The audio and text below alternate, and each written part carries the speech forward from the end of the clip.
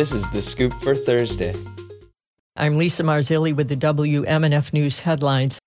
Controversial proposals that would prevent local governments from removing or destroying an array of historic monuments and markers are moving forward in the Florida House and Senate.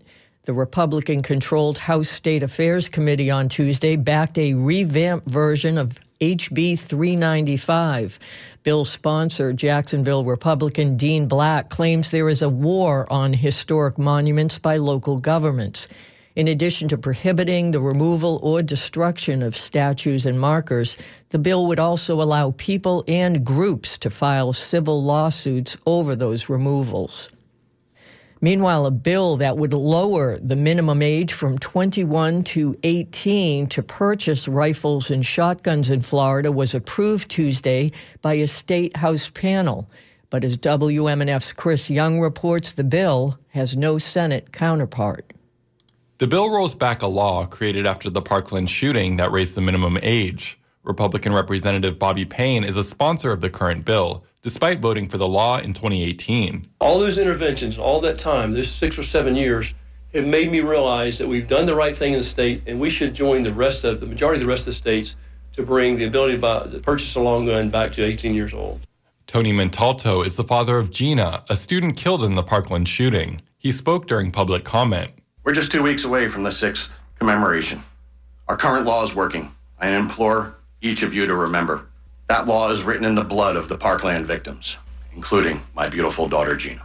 However, while speaking against the bill, St. Petersburg Democratic Representative Michelle Rayner brought up that the bill has no Senate companion. From my understanding, I don't know if the bill is moving over in the Senate.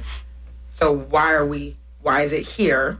Payne addressed this during closing comments. I don't make my decisions on what bills I want to run based on what the Senate might be doing. I make those decisions based on what I feel is part of my fundamental belief. The bill advanced in the House Criminal Justice Committee. It will next be heard in the Judiciary Committee. For WMNF News, I'm Chris Young. And corporal punishment in Florida classrooms may soon require parental approval. While most school districts outlaw punishing children with physical force, over a dozen school districts still allow it. Several lawmakers, like Apollo Beach Republican Representative Mike Beltran, say they are surprised the practice isn't already barred statewide.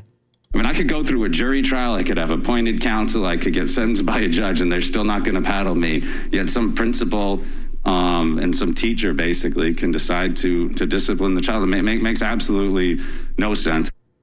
The measure would require parents to opt in before the kids are hit and prohibit physical punishment from ever being used against a child with a disability. The bill has bipartisan support. A federal judge has refused to issue injunctions sought by pro-Palestinian student groups in lawsuits against the state amid the Israeli bombardment of Gaza. Students for Justice in Palestine at the University of Florida and USF filed lawsuits in November alleging that efforts by Governor Ron DeSantis and state university leader Ray Rodriguez to disband the groups violated their First Amendment rights. Well, lawyers for the student groups argued last week that Rodriguez's deactivation order had caused a chilling effect and made students afraid to be associated with the organizations and participate in activities. But in his ruling yesterday, Chief U.S. District Judge Mark Walker noted that the students were still meeting and speaking out. He dismissed DeSantis as a defendant and rejected the group's request for preliminary injunctions to block efforts to dismantle them, saying that the students had not shown that their speech had been chilled or that they faced imminent punishment. It's going to be partly sunny with a high of 67 today, dropping to 50 degrees overnight, and sunny with a high of 69 on Friday. I'm Lisa Marzilli with the WMNF News headlines. This is The Scoop, recorded at WMNF Tampa.